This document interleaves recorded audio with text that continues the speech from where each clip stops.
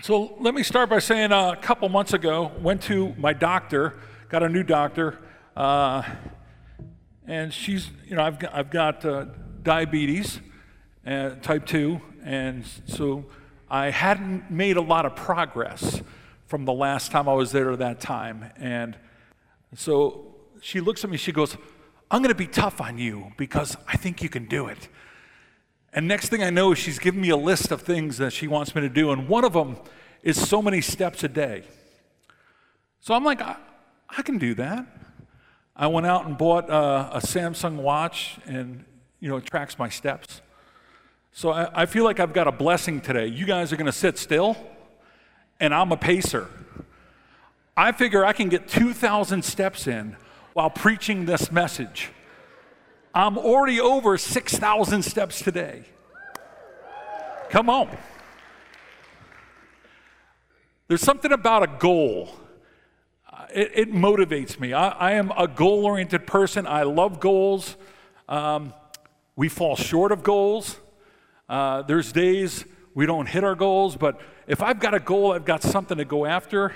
And the Father has a goal for you? It's that you become more and more like His Son Jesus. That is the process of sanctification. So we're finishing the book of 1 Thessalonians. I don't know about you, but I love when we go chapter by chapter, verse by verse through the Bible. There's topical preaching. I like that. I've done it. But there's this, it's called expository preaching, where you go verse by verse, chapter by chapter through the Bible. The reason I love it, there's a couple reasons. Number one, everything must be interpreted in context to the previous statements, and it helps keep us in the context of the passage, where we're not pulling things out, and it keeps us in the flow. But it also forces us to cover some uncomfortable topics. A couple of weeks ago, Pastor Dwight preached on the return of Christ, and he said in there that he doesn't preach on it often because there's a lot of different views on the second coming.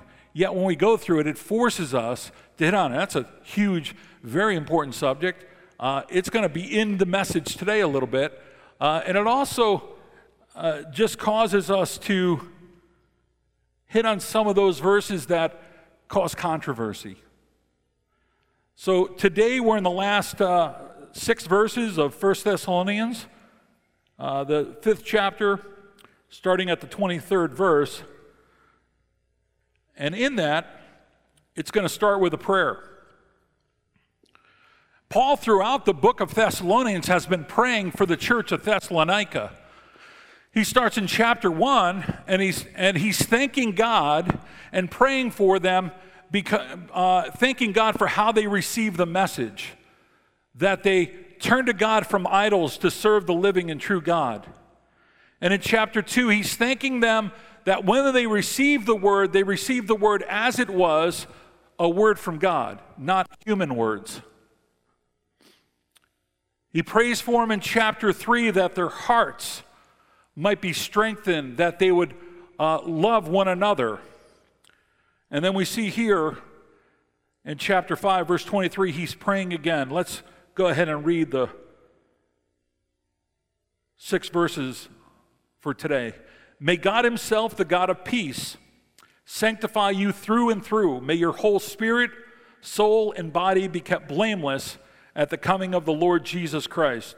The one who calls you is faithful, and He will do it. Brothers and sisters, pray for us.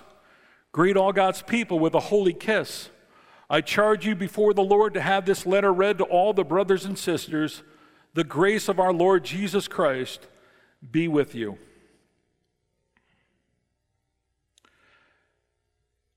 We're going to spend a lot of time focusing on verse 23 and 24. We'll go through all the verses. I don't have slides. I don't have notes. I would encourage you to take out a pen and a piece of paper because I'm going to more teach than preach. There's going to be a lot of information. I'm going to quote a lot of scriptures. Write them down, check them out. I believe that you'll be blessed. So when Paul went to Thessalonica, in Acts chapter 17, he spent a very short period of time there because he went, preached, people responded, some Jews, but a lot of Greeks. And then persecution broke out, and it really drove him out of the city, and he moved on. So he was there probably around a month to anywhere to like 3 months. So here you've got these new converts to Christianity, to the way, to the truth, and a lot of them came from a pagan background. Think about, when I think about a pagan background, it's a culture that doesn't lead you to the natural things that God desires. When you think of America today, how many people have not grown up in church? I got an employee that came to me. I don't know that he's ever been in a church, maybe for a wedding. His view of what marriage, relationships, sexual purity, on and on, have no consistency, no comprehension of what God desires. Culture does not lead us closer to Christ. And culture greatly influences everyone. So Paul's concerned, about the church.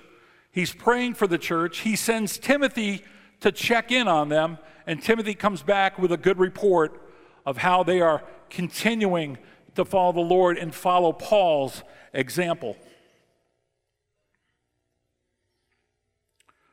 So the first couple chapters is about, hey, my visit to you, how you responded, I'm praying for you, thankful for you. And then we get to chapter 4, and it says, let me go back and just go ahead. Let's take a look at it. Chapter 4, verse 1, as for other matters, brothers and sisters, we instruct you how to live in order to please God. He said, these following stuff, this is how you please God. As in fact, you're now living. And we ask you and urge you in the Lord Jesus to do this more and more. Verse 3, it's God's will that you should be sanctified, that you should avoid sexual immorality, that each of you should learn to control your own bodies in a way that is holy and honorable. Verse 7, for God did not call us to be impure, but to live holy lives. So Paul's laying out the will of God is our sanctification. If you're confused about what God's will is for your life, one of the things I can assure you is God's will is that you be sanctified. Now, what is sanctification, Chuck? It's the process of becoming more and more holy, or we could say it's the process of becoming more and more like Jesus. It's living our lives in accordance to the commands of God.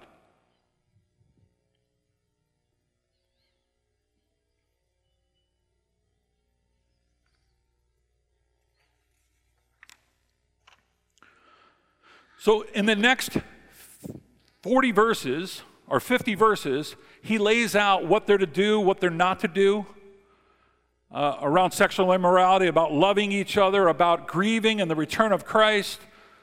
Then we get the bullet commands of pray continually, rejoice always, give thanks in all circumstances, judge all things, but don't grieve the Holy Spirit. And then verse 23, so a lot of emphasis is put on what we're to do. Commands that we're to follow. Emphasis is put on us, that we're to grow in sanctification. And then verse 23, it almost seems like a big shift. It goes from what we're to do, and then it says, but may God himself, the God of peace, sanctify you through and through. So now it seems like it's God who's doing the sanctification, not the emphasis on us. Or could it be that the weight of the previous 50 verses on what we're to do, we needed the encouragement that at the end of the day, it's God working in us, and that he's faithful to perform that act in us and through us. So let's look at verse 23. Verse 23 is a prayer. It can also be a blessing. When I see the word may God, I times think of a blessing. We at the end of the service, may God bless you and keep you. May his face shine upon you and be gracious to you. May the Lord lift his countenance upon you and give you his peace. That's from Numbers 6, I believe, at the end. So there's these may God. It's kind of a blessing, but at the same time a prayer. A side note, if you want to learn to pray, key in on the prayers of the Bible. This is a prayer that you could pray over your own life, the life of your family, the life of this church, that God would sanctify us through and through.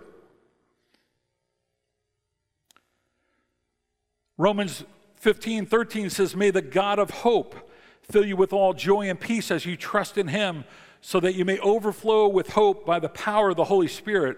That's another blessing prayer. Or look for the passages where Paul says, or any of the writers say, I pray that. If Paul's saying he prays something for the church, that's something I can pray for myself, my family, and for this church. I'll give you an example. Ephesians 3:16 says, I pray that of his glorious riches he may strengthen you with power through his Spirit in your inner being. We need God's strength in us to walk in obedience to God's commands.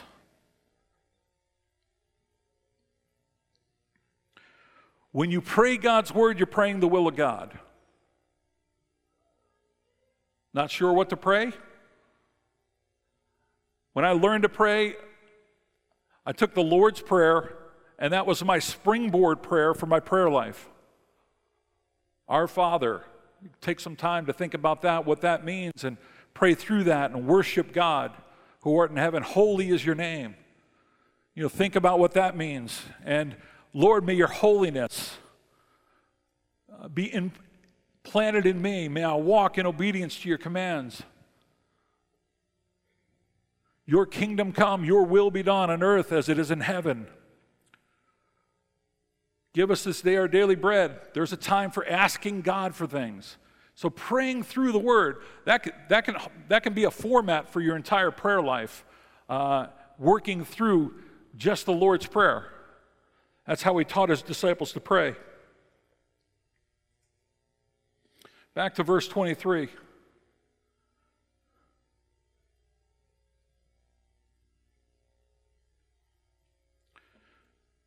May God himself, the God of peace. Why the God of peace? You ever, when you're thinking through verses, kind of meditating on them, that's, chewing it a little bit, think through the various words that are put there. Why the God of peace? Is it because we need peace because we have anxiety and all this other stuff? I don't think that's what it's referencing here. I think that peace is more positionally speaking of the peace that we now have with God as a result of what Jesus did for us. Because at one time, before we made a confession of faith, that we declared Jesus to be the Lord and Savior of our lives, that we said yes to God for what Jesus did on the cross when he died and paid the penalty for our sins. When he rose again, when we said yes to God, we were at one point prior to that alienated from God. We were enemies of God. That's what the Bible says. Colossians 1:21, you were alienated from God, you were enemies in your mind because of your evil behavior. Romans 5:10, for if while we were God's enemies, we were reconciled to him through the death of his Son, how much more, having been reconciled, shall we be saved through this life? We often think the terms, when we look at, for God so loved the world that he gave his only begotten Son, that who should ever believe in him should not perish but have eternal life. God loves the world, but the world, apart from Jesus, stands as an enemy of God. rightly deserving the wrath of God. Romans 5:1 talks about being justified through faith. You can't talk about sanctification until you talk about justification. An unbeliever trying to sanctify themselves is not going to work. You know, oftentimes people, I can't go to church until I fix this in my life. Have you heard that before? I can't go to church because I do this. I think this.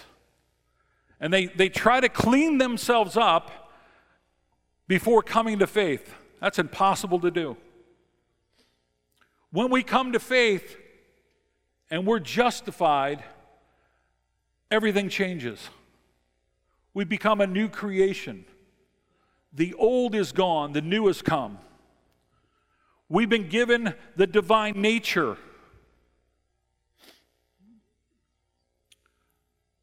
The power of sin is broken in our lives. We were slaves to sin, but now we can offer the parts of our bodies up as instruments of righteousness.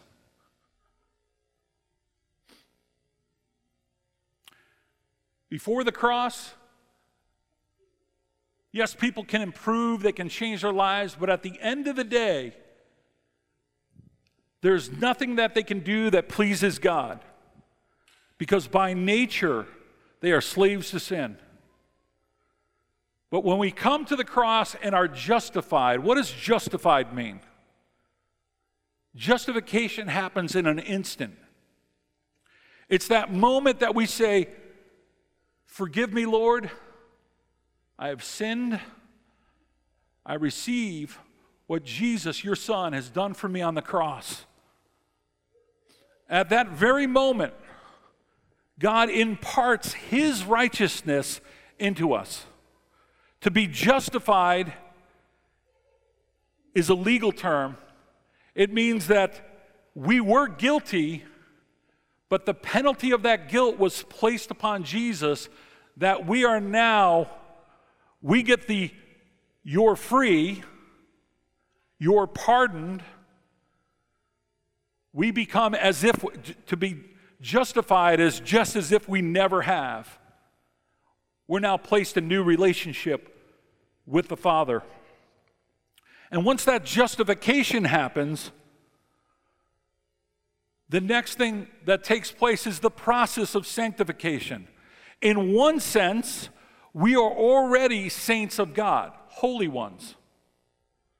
In another sense, we are growing in holiness. We are growing in sanctification, and one day, when we meet the Lord, we will be completely sanctified, blameless.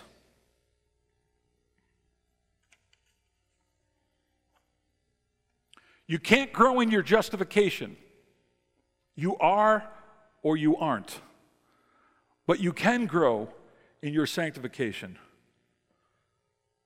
And here we see in verse 23, "May the God of peace sanctify you through and through. May your whole spirit, soul, and body be kept blameless at the coming of the Lord Jesus Christ." Everything, every part, the secret parts of your life, the things that you don't want people to know. God wants to work into every crevice of your being. He wants to sanctify your thoughts, your desires. You notice it says spirit, soul, and body. It's an inside-out process.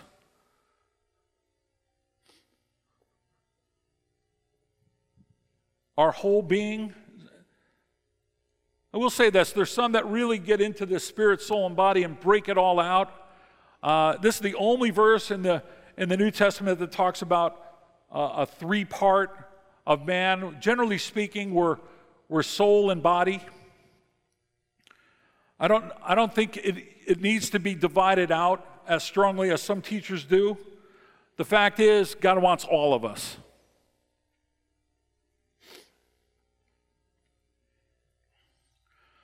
So here we see the work of sanctification. At the end of the day, it's God who does it in us.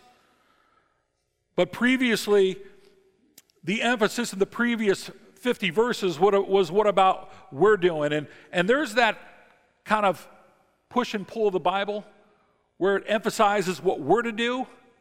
And then at the end of the day, it says what God's doing. You know, I think of verses in the New Testament that place the emphasis on us, to make every effort. We're not just to sit around, if God doesn't want me to do that, he'll change my desires. Well, yes, God can work on your desires, but you're also to take captive every thought.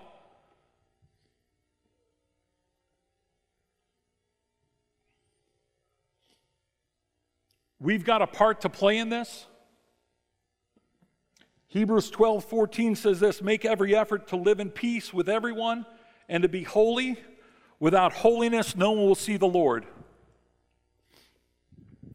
And let me just say this about holiness, because depending on what you've been brought up in, I know there, you know, if some churches, holiness was very much defined out, and, you know, length of skirt, playing cards, you name it.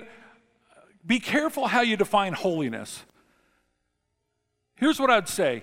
If the Bible explicitly says something is sin, it's sin. If the Bible doesn't explicitly say it, your conscience will move you in the right direction. The leading of the Spirit will move you in the right direction. There's times where you need to put some things that can be okay aside because of people that you're around. Romans 14 talks about that. But it's not necessarily sin. But anything that you can't do in faith is sin. That's what the Word says.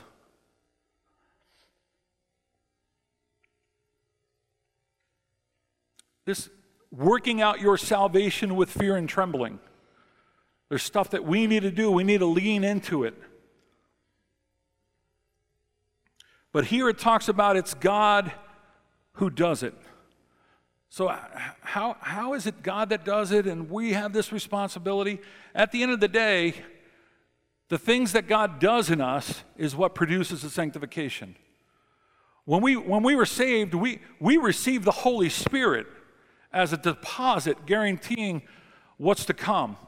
When the Holy Spirit comes and resides in you, he brings his characteristics with him. He is called the Holy Spirit. It's going to have an impact in our lives. When we received grace to be saved, for by grace you've been saved through faith, and this is not of yourself, it's a gift of God, not by works, so that no one can boast. That grace is not only the unmerited favor of God, it's not only God not treating us how we deserve to be treated, it also empowers us to live a life that pleases God. He's the one that enables us to say yes to godly living. Pastor Dwight quoted a verse in Titus 2, verse 11 and 12, says, "For the grace of God that brings salvation has appeared to all men. It teaches us to live godly lives in this present age as we wait for the blessed hope, the glorious appearing of our great God and Savior, Jesus Christ."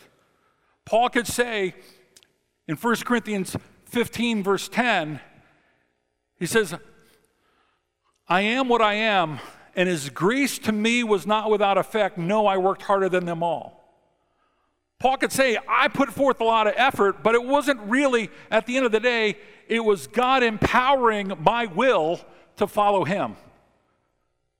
Are you following me here? So when we say yes to God, when we say yes to walking in obedience, it's God giving us that desire.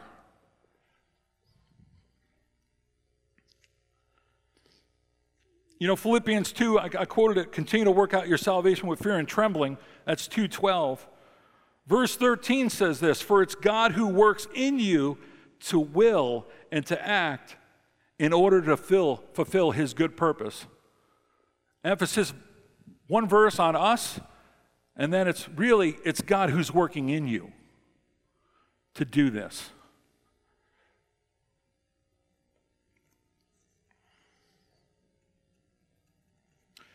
The power of sin is broken in your life. You're saying, Chuck, why do I continue to fall all the time in this same area? Why do I continue to struggle? That's the process of sanctification. It doesn't all happen at once. But you don't have to sin. Let me say that again. You don't have to sin. You are no longer a slave to sin. God has given you the ability to walk in such a way as to please Him. But if you do sin, we have a remedy. If any man sins, let him confess his sin to the Lord. And He's faithful and just to forgive us our sins and to cleanse us from all unrighteousness.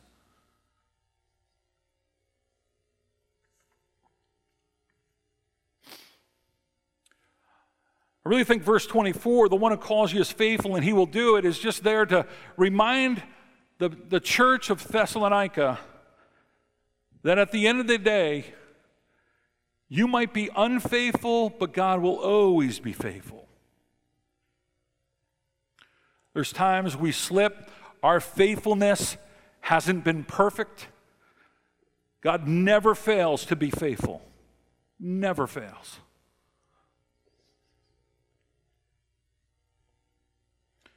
Timothy 2:13 says, if we are faithless, He remains faithful. Thank God that it doesn't say, may this be done to you according to your faithfulness. I hear an amen, or maybe an oh my. I think sometimes the amen and the oh my are about the same thing.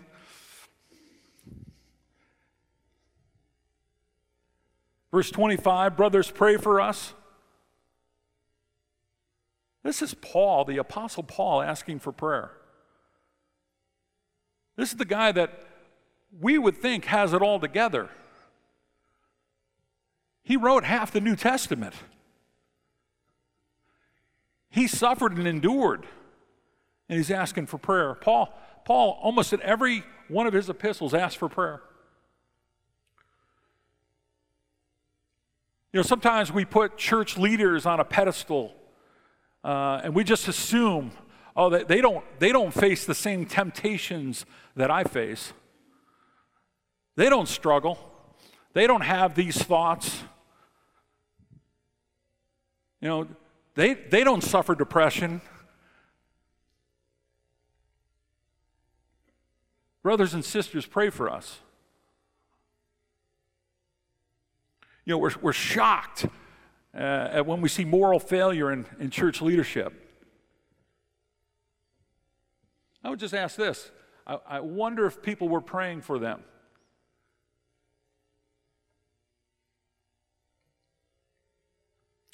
Verse 26, greet all the people with a holy kiss. Let me just say, I think that's cultural. There's some cultures today where that is well accepted.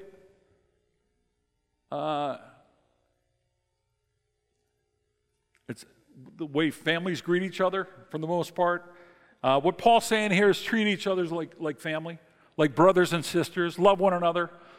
I'll shake your hand. I'll give you a hug. I'll give my wife a kiss.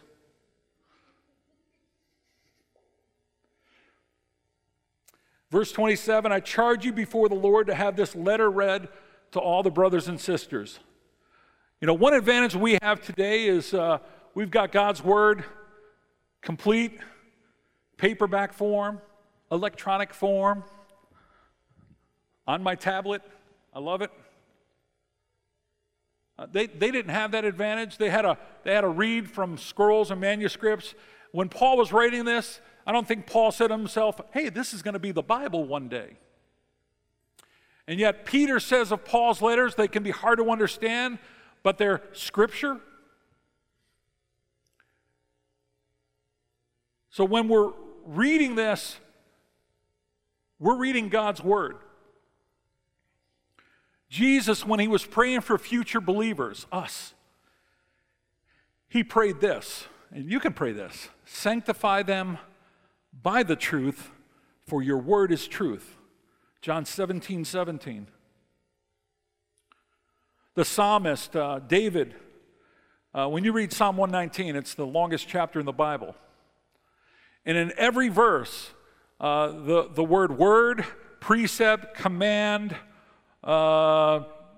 anything it's in there is in every verse. And the psalmist says,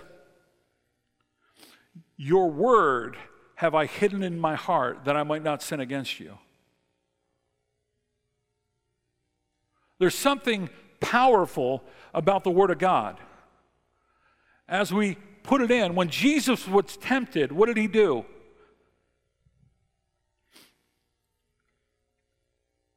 He quoted Scripture every time. Worship the Lord your God and serve him only. Man does not live by bread alone, but by every word that proceeds out of the mouth of God. That's all in Luke 4. Put God's word in your heart. You know, as I read through the Bible, I highlight the Bible, and I would almost love to, you know, I don't want to judge people, but I almost want to see what they highlight. You know, I bet you we're all really good about highlighting the promises of God.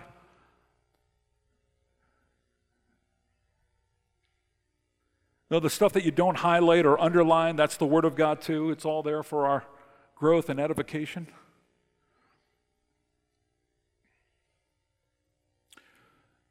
When you read God's Word, ask God, show me, Lord.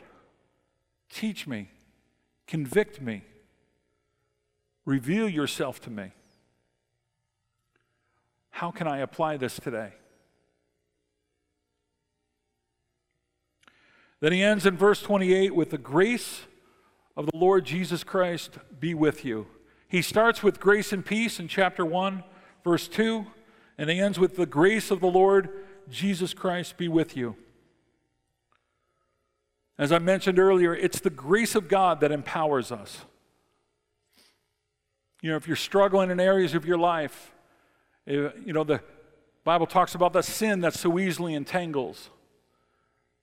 It's God's grace that will give you strength to get through. So we're going to end today. You know, normally I like to give a lot of stories. Stories keep people interested. People love to hear stories. I love to hear stories. Give me a good storyteller. I know I threw a lot of scripture and kind of weightier stuff out there. How does God want you to apply that today? You know, if you've just been kind of cruising through life and there's these things in your life that you keep slipping up on, but you've just accepted it, this is who I am. God will forgive me. Yes, he will. I would say make every effort.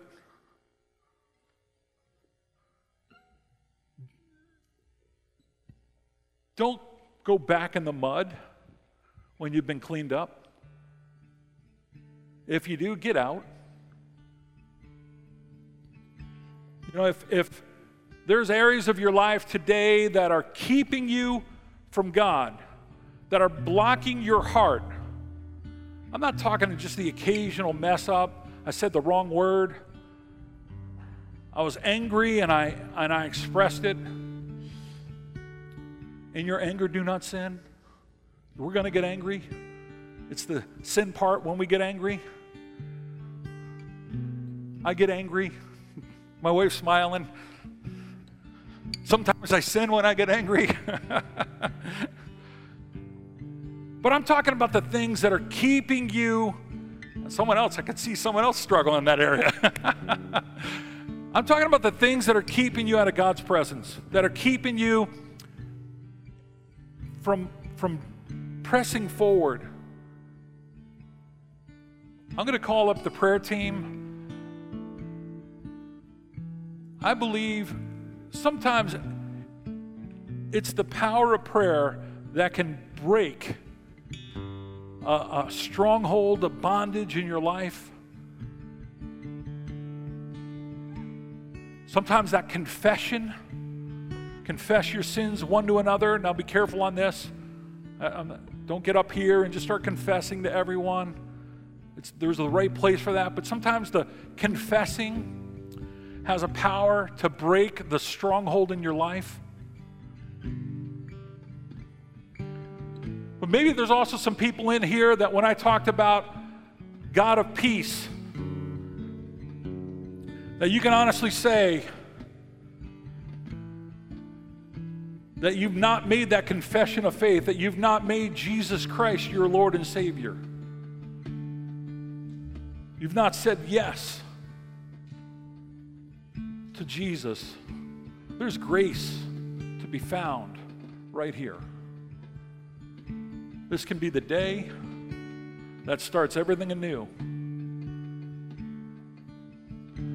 So prayer team, come forward. Everyone stand. We're gonna end with a song. But if that's you, if you need prayer, if you need, you want to cry out to God, ask for His strength, His grace, that you want to draw in closer to the Lord, come up and get prayer. If you're ready to make Jesus your Lord and Savior, you've never done that, come up today. Actually, I'm going to go down. If that's you, I'd like to pray for you. Not that it matters, but I love that. It's exciting. I get a lot of joy out of that. So blessings. Thank you, folks.